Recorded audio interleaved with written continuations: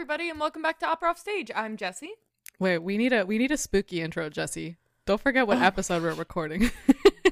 I'm gonna leave this in and just put spooky music over it. Ooh, we don't know how to do our job. Spooky. Oh, listen, you threw this at me. Give me a second. Hello, and welcome back to Unsolved Operatic Mysteries. I'm your host, Jessie. Oh my god, Michelle, you give me something here. Michelle. Listen, I'm putting down the line. You do the intro then. No, I loved it. It was perfect. I'm so sorry. Go one more time. It was too good. It was too good. Unsolved Operatic Mysteries. It was the spooky voice for me that really got me. Okay. Oh, I know. It's the inevitable when you think you're doing a spooky voice, but that really does feel like what they do in the murder mystery one. it is, but it's because it's I'm your keeping own all voice. of this You're in. like- Okay. The ongoing quest for the good spooky voice. All right. One more time. You got it. I won't laugh. Hello, and welcome back to Unsolved Operatic Mysteries. I'm your host, Jessie, And I'm Michelle. and we're ready for the spooky season. Spooky But of course- season. Before we jump into our spooky stories, we would like to say hey. Long time no see. Hey guys, we had a little oopsie, and we've been gone forever. We've been gone for like 4 or 5 months. That's probably the spookiest thing that's happened in this whole episode. Yeah, the disappearance of Opera Off Stage, which Yeah. to some degree is fine because I can't tell you how often people tell us from our Instagram that they don't realize we're a podcast, despite most of the posts on our Instagram being about the podcast. I really enjoy that. Honestly, it really sends a shiver down my spine as our marketer. People don't even know we're a podcast. The greatest So- horror of all. But we have a couple little updates for you about the podcast. Yes, the podcast is continuing, and we are, for lack of a better term, back on our bullshit. I have moved out of California, which is sad long term just because I'm going to miss Michelle, but is good for the podcast because it does give me more time to work on editing and things. And a shock to no one, it takes a long time to do editing and writing for the podcast. Imagine. And when you are just clawing your rent money every week, you do not have the energy for that. Well, since Jessie has left, I'm now depressed. Depressed and alone. No, a little life update. Have also been super busy. If you remember, my boyfriend Connor, who we've had on the podcast before, during our Valentine's Day episode and our networking episode, him and I, along with Jessie, and a couple other people close to us, have actually started a community choir called the Conejo Valley Choral Society out here, kind of north of LA in SoCal. And it's been super fun. We contracted our orchestra. We're doing the Duraflay Requiem and Gerald Finzi's Intera Pax.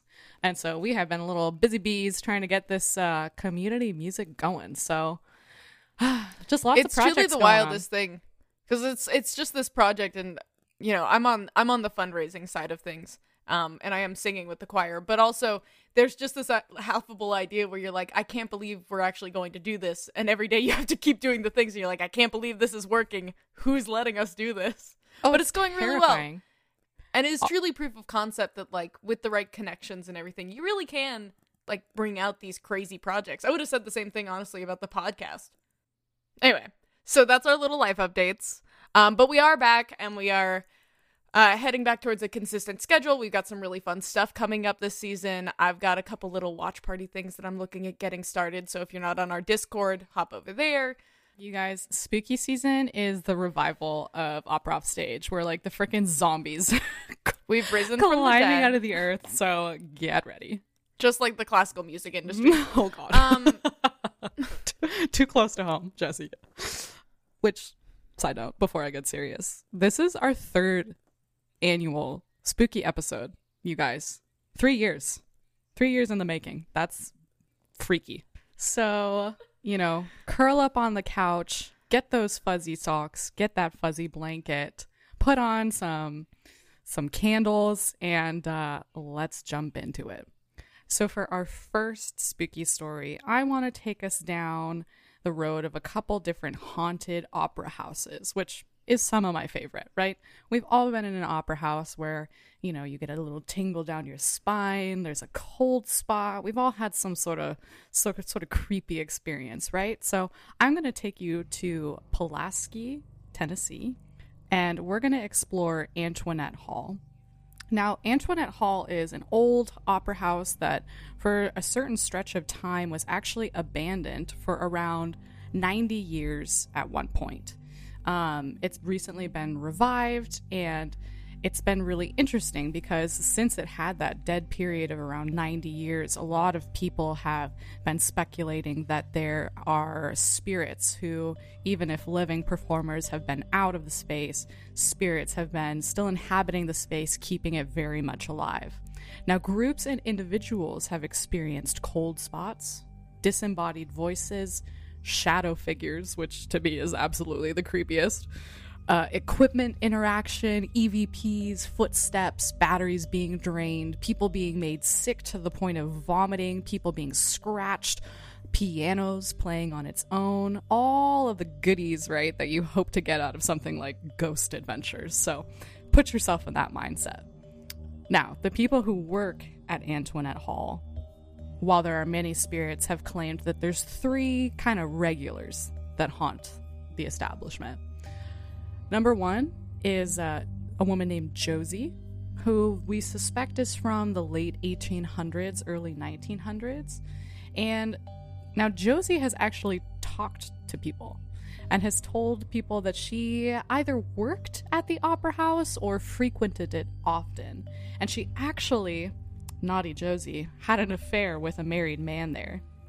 Now, they actually have a... Right? Oh. I know. Josie. I don't know what you get yourself into, girl. Or got yourself into. Back in the early 1900s. But they actually have a historian, I guess, who works there, who found a woman named Josie Phelps, who kind of fits that time frame. She had lived her whole life in Pulaski and is actually buried in the local cemetery in that town. Now, you don't really have to fear Josie. She's a gentle soul, and she will strike up a conversation with you if she's allowed. Now, the big if is there, who my favorite ghost is a man they called Mr. Nasty. Which honestly, if I was a ghost, I would want to be called Mr. Nasty. Isn't that like... I'm changing my name in the Discord as we speak. Like, can you imagine? Please only refer to me as Mr. Nasty. Well, Mr. Nasty actually fits his name. He's a male spirit, which, first of all, you could just leave it there. But he refuses to give his name, and they don't really know that much about him, but they do know that he's very possessive of the entire opera hall. He doesn't like anybody in it. He doesn't like men. Oh. And he's the one who tends to make people feel sick. Okay. Especially if you go, you know, calling out to provoke him or something like that. He's also been reported to creep up on people from behind. So he's a little bit of a creeper too. And that's why they call him Mr. Nasty. So Mr. Nasty, I guess, has like a hold over Josie. And the third ghost, whose name is Lily, and she's a young girl from a more current time. She has spoken to some of the mediums and people who have gone in and said that she died in a car accident, and just really loved the opera house. And she's known to play with some of the props and to light up equipment. And there actually was a child actress whose name was Lily that died in a car accident and loved to perform just kind of in a lot of the local theaters around. And so she kind of fits that same time frame. And I feel bad for Lily. I'm sad. I know. I think that's so cute. Something about like lights going off or equipment going off, but then knowing it's like a cute little girl performer like makes it way less creepy. Yeah. But then like on the other hand, you have freaking Mr. Nasty creeping around. I wonder if Mr. Nasty is like a spurned lover or something. Or maybe he's just like a really curmudgeonly theater goer. You know, like the old guy who hates that there's anyone else in the theater. Pretty 50-50 on that one. But also free Josie. I know, free poor Josie, sweet girl. Okay, so... Free Josie and Lily. You can go visit this place, and they like sell tickets to ghost hunt and things like that. I think we should both go. I think we should go on a trip to explore the haunted opera house. But we wouldn't be the only musicians to do so, because they just released a tape of Kesha doing a ghost hunt there.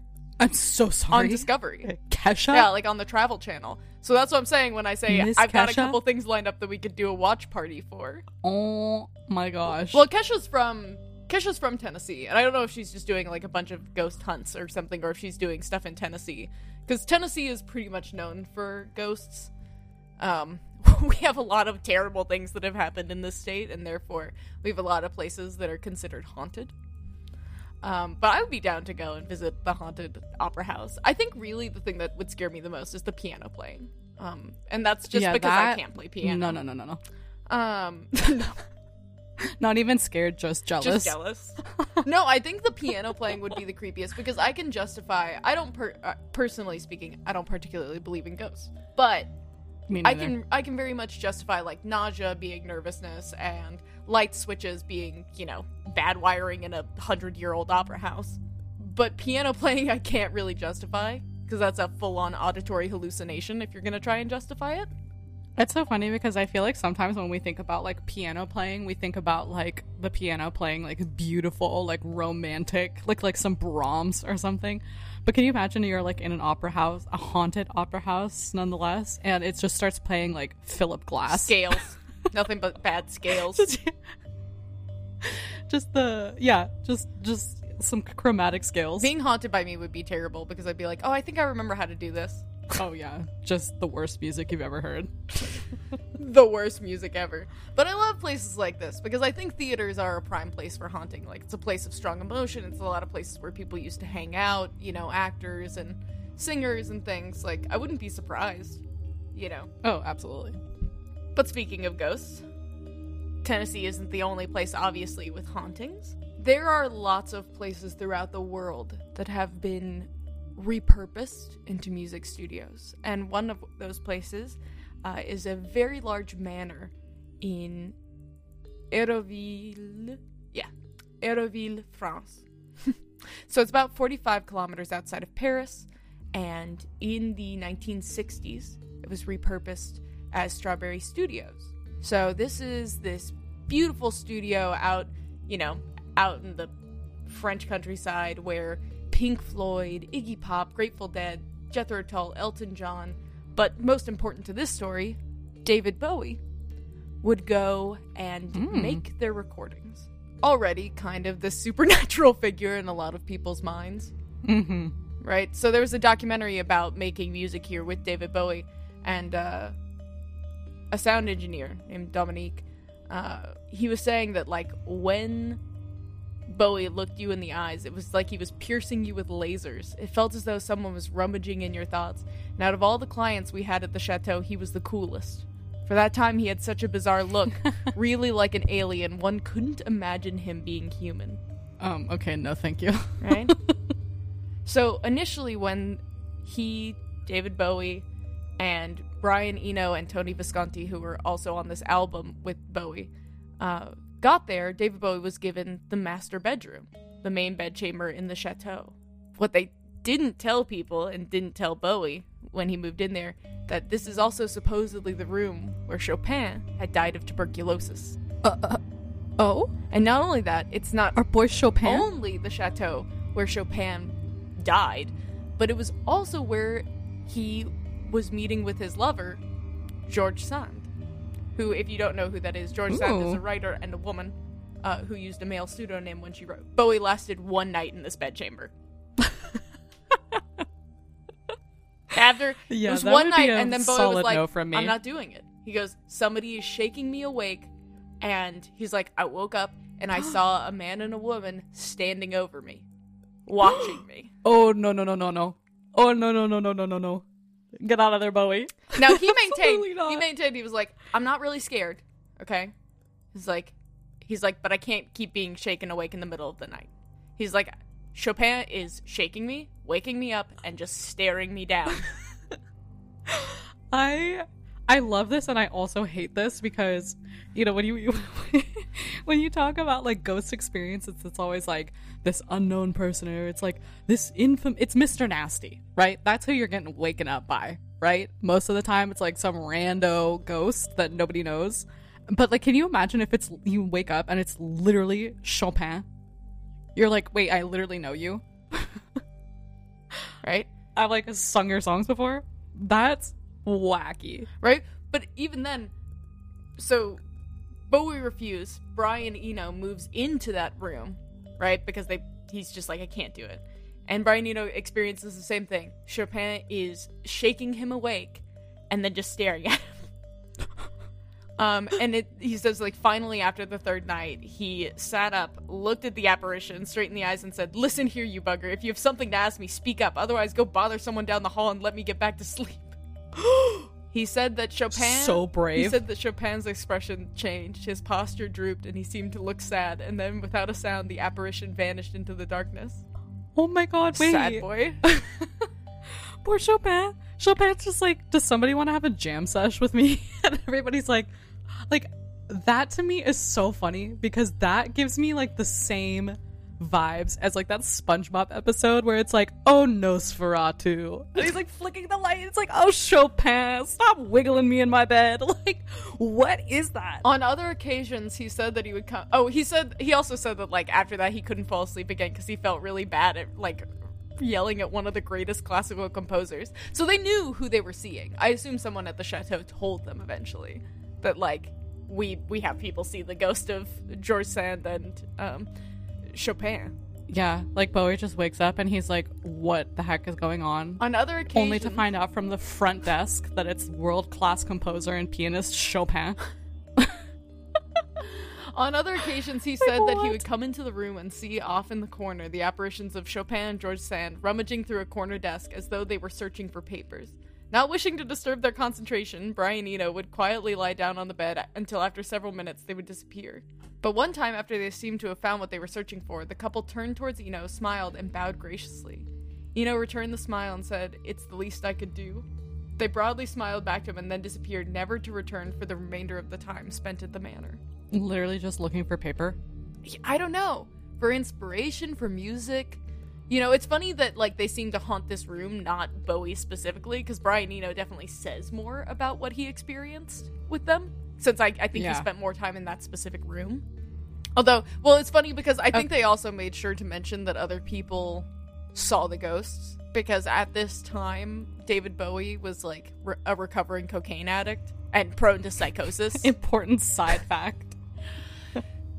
This is an era of music Important where you... disclaimer. This is an era of music where you can generally just assume that there was some kind of drug involved. But, like, yeah, they were trying to kind of differentiate that, like, not everyone there was probably in a cocaine-induced psychosis.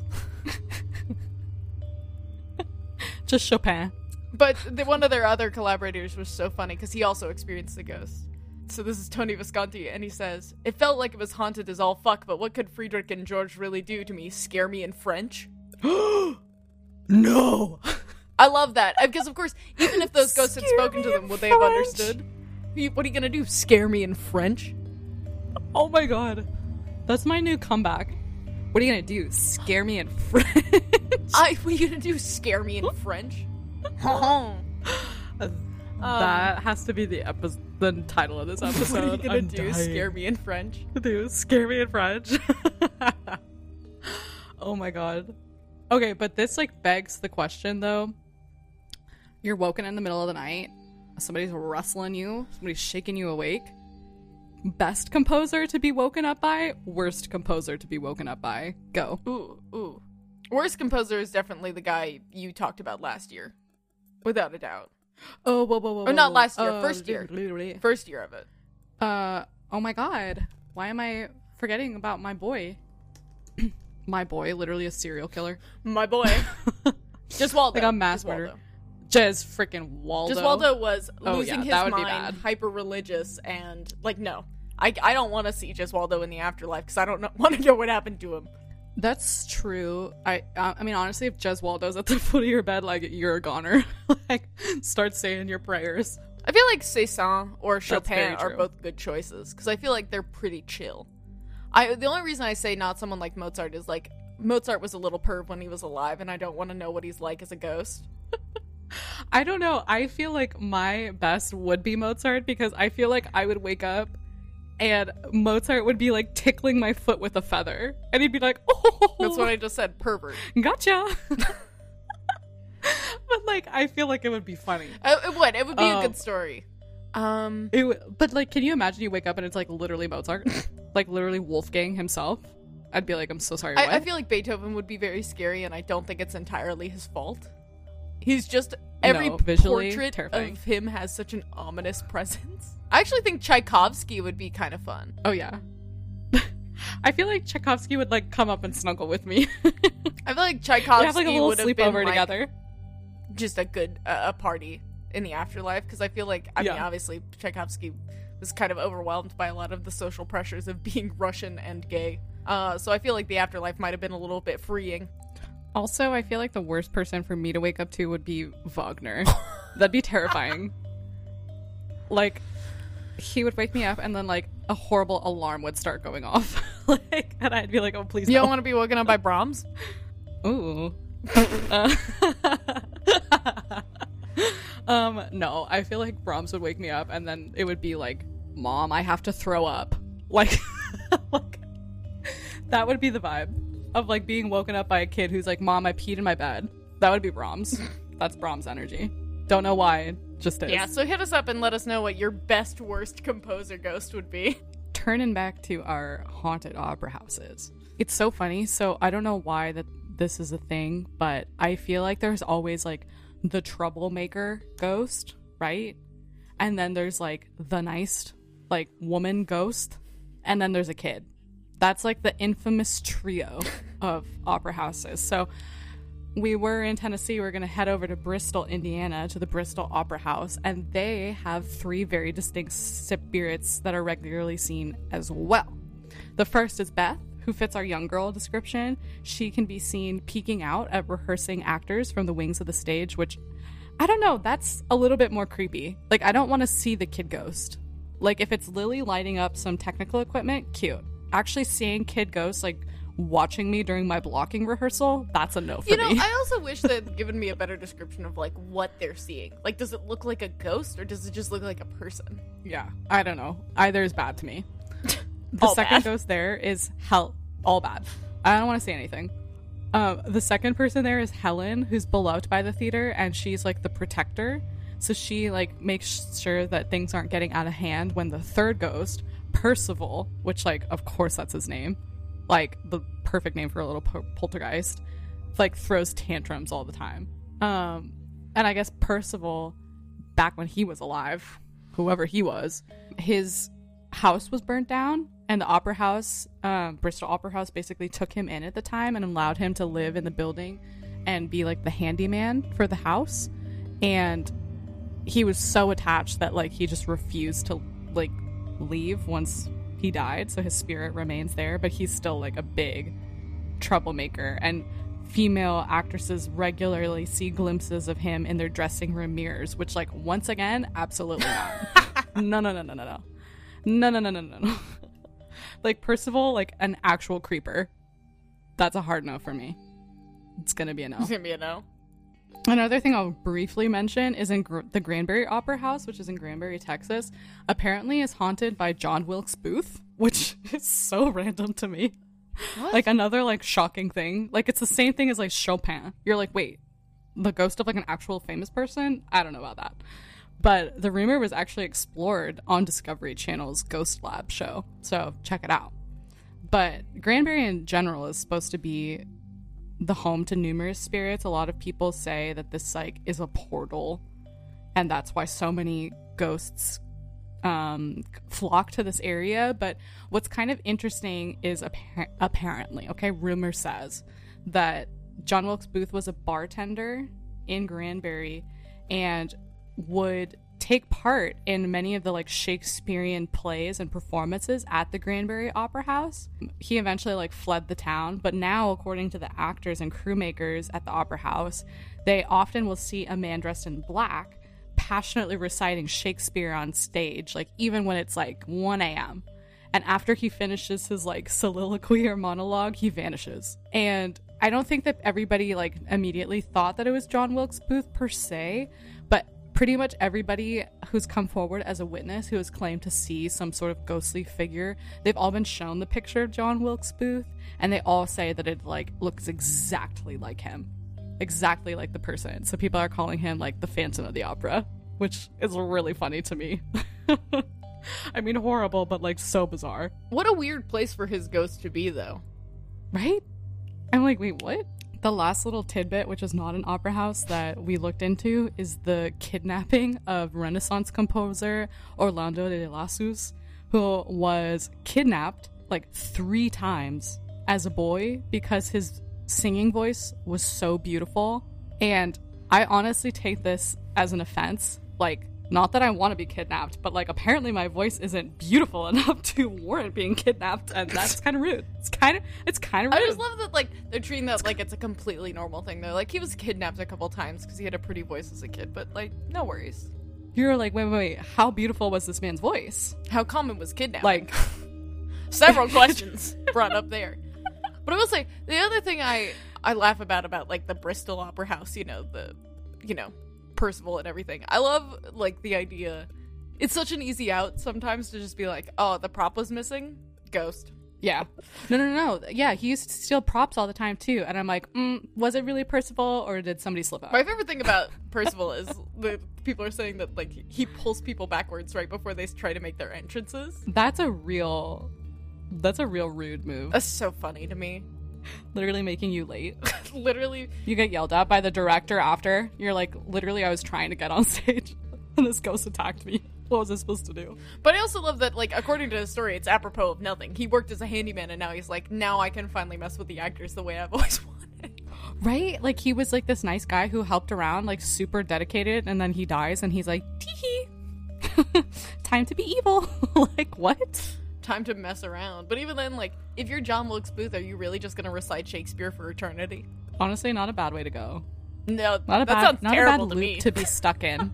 Maybe he's desperate to be known for something other than killing a president. Oh my god. What?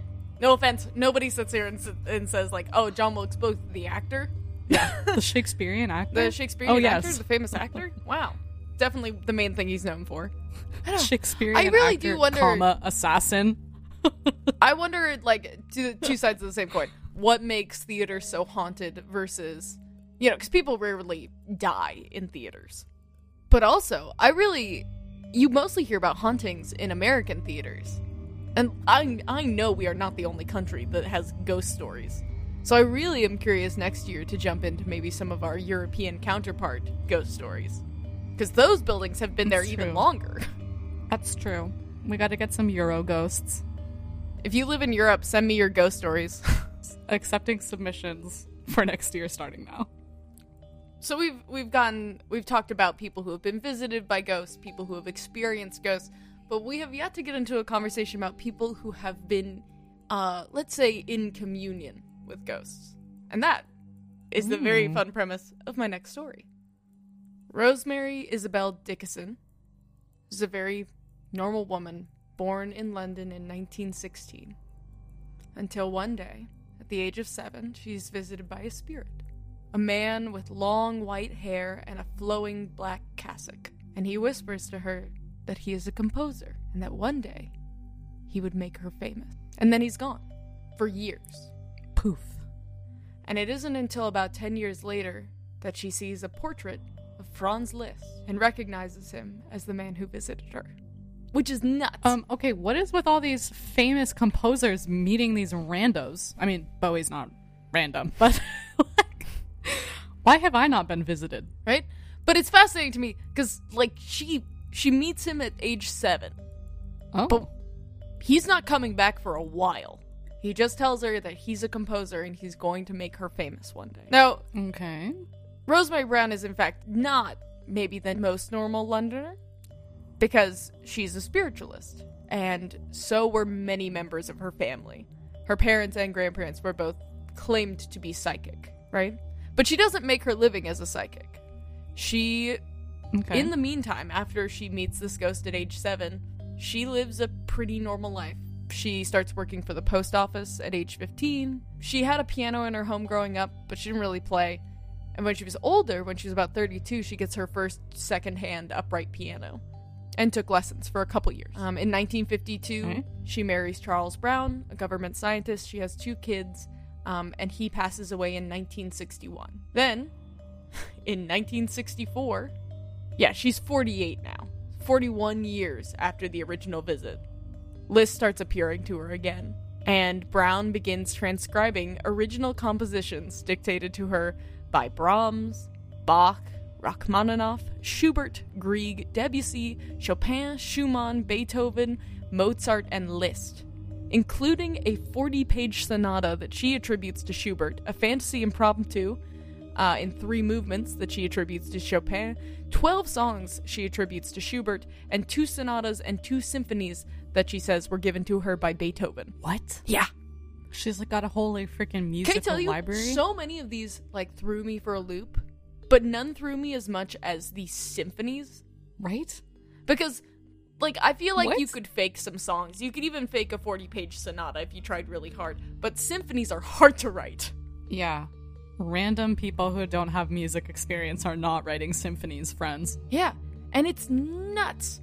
So, and she didn't have like any music. Did she have music background? No, she took piano for a couple years, but by no means was there ever a record that she had the kind of musical training that would have allowed her to do some of what she did. So there are lots of psychologists and musicologists who have weighed in on the works that she supposedly dictated for composers. So Humphrey Searle, who is an authority on Liszt and wrote his autobiography. Oh, wow. Wrote in his autobiography. Obviously not Liszt autobiography. Referring to a piece called Grübelei, a piece inspired by Liszt, and said, "It is certainly in keeping with Liszt's experimental style, being mostly written in single notes in each hand. It is highly chromatic, and one hand is written in 5/4 time against 3/2 in the other. The latter is not a thing that Liszt ever did as far as I know, but it is the sort of thing he might have done, as I said in my broadcast, which was reproduced on this record sleeve without my knowledge. Since then, Fiona and I have gotten to know Rosemary very well and believe her to be perfectly genuine. Even if the pieces dictated her by dead composers are not masterpieces, although some of them are very nice works, she has no technical training in composition that could possibly produce pastiches." Interesting. Professor Ian Parrott was also a supporter and participated in a documentary about this. Also, helped write Rosemary Brown's obituary. But Grübelei, I think that's the pronunciation. Partly dictated under the watchful gaze of BBC reporter Peter Dorling and a television crew, is undoubtedly a most spectacular and unusual piece. It has strong harmonies, cross rhythms, and occasional instructions in French, a point conferring authenticity and difficult to fake. The composer and Liszt specialist, Humphrey Searle, said, "We must be grateful to Miss Brown for making it available to all of us." So people also watched her compose. That's so fascinating. It sounds like in this documentary, which, by the way, another great opportunity for a watch party, because I would absolutely watch this. Yeah, wait, what? Yeah, no, I mean, that's the thing. It's not just she showed up with these pieces. People watched her make some of them. And, there are some very funny moments, supposedly, in the documentary, because, people were like, okay, but beyond just the obvious of how do you have the musical ability to do this, how are the composers speaking to you? Because most of these composers were not English. They did not speak English. And Brown explained, Beethoven has obviously taken the trouble to learn English since he passed over. I'm crying. I love how she's just listen, he has the time. I'm like, listen, Beethoven has Duolingo now, okay? This is the 21st century, so dumb question, next. Thank you, next. I'm dead. But, and even then, other people also asked, why didn't Schubert finish his unfinished symphony? Why isn't he communicating how to finish some of his works? And Brown recalled, "He told me he had decided to leave it as it was. He left it as a mystery, and in a way it was more romantic as unfinished." Which doesn't feel like an entirely un-Schubert thing to do. True. If somebody... That is, just so fascinating. If somebody told me people were playing my work even if it was unfinished, I was like, yeah, I would just leave it then. But obviously not everyone believed that she was possessed by spirit.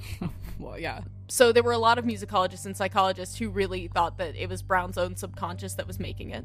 Leonard Zuzna, Warren H. Jones have a book called Anomalistic Psychology, a Study of Magical Thinking, said Brown wrote hundreds of pieces of music dictated by various composers. They were passable works entirely in the style of these composers, but appeared to be simply reworkings of existing pieces. There we go. Okay.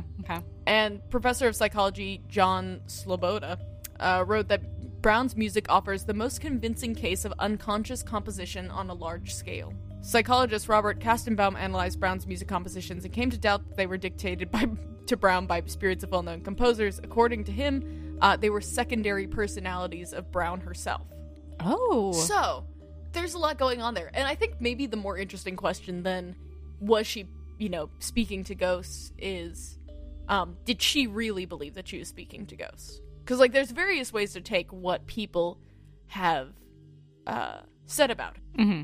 That's fascinating. Right? And I mean, obviously, even if she wasn't talking. Well, yeah, but, did she believe she was talking to ghosts? And was it, in fact, just parts of her subconscious speaking to her? And this is not entirely outside of the realm of things that have happened. There have been cases of people who have hit their head and suddenly been able to play instruments and things. It's not outside the realm of things that we do know to happen, But then you look also at the time when she started making these claims was shortly after her husband died. Is it a question of did she need to make the money? But there's also, like I said, I mentioned Ian Parrott earlier, who argued that he didn't think she was a fraud. He said he didn't think she was clever enough to fake what she transcribed, which sounds more like an insult, really. In my view, the limitations of her training left her unfettered by too much formal apparatus and so better to receive music from others. She related him telling her, a musical background would have caused you to acquire too many ideas and theories of your own. These would have been an impediment to us. I mean, it is interesting that so many people thought that all of her works were so faithful to these composers that at minimum they were just reworkings, but they never really saw an individualistic work in them. Mm-hmm. That's also, it's interesting. I really want to hear these pieces. People play them. I mean, they must sound pretty legit for all of these actual people to come forward. They are performed, and they're considered inspired by is usually how they're listed. So composed by her, inspired by X composer. But ultimately, that's so interesting. What Liszt said to her at 7 years old came true. Rosemary Brown went on to become famous. She appeared on Oscar Peterson's TV program, The Johnny Carson Show. Leonard Bernstein dined her at the Savoy and played some of her transcriptions. And it was said that he was particularly thrilled with her Rachmaninoff. Colin Davis asked her to inquire to Berlioz about the Tempi. She claimed, but here's the other thing. She, a lot of what we talk about with her, it seems like she achieved most of her fame through music, but she claimed to be in communion with lots of people. She also was in communion with painters and, as she said, Einstein, Shaw, Jung, Bertrand Russell, which was particularly funny because one of the articles I read talked about Bertrand Russell, and he said, which must have surprised Russell considering his essay, Do We Survive Death?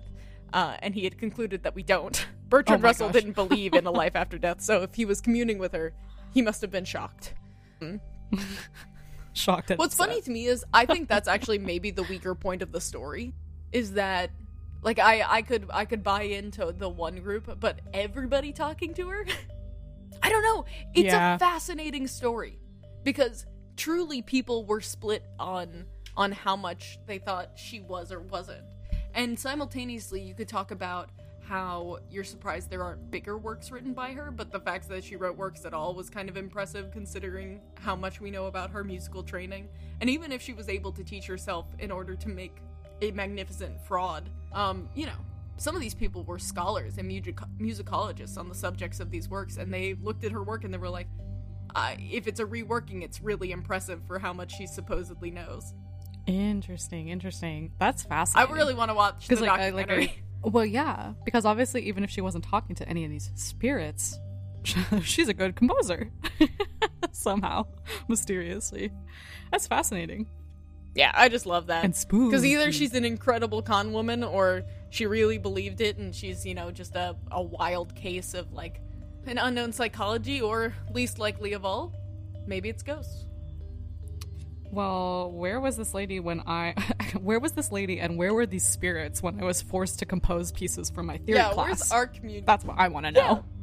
Come on, man. That's rude as heck. They left me out to dry. That's horrible.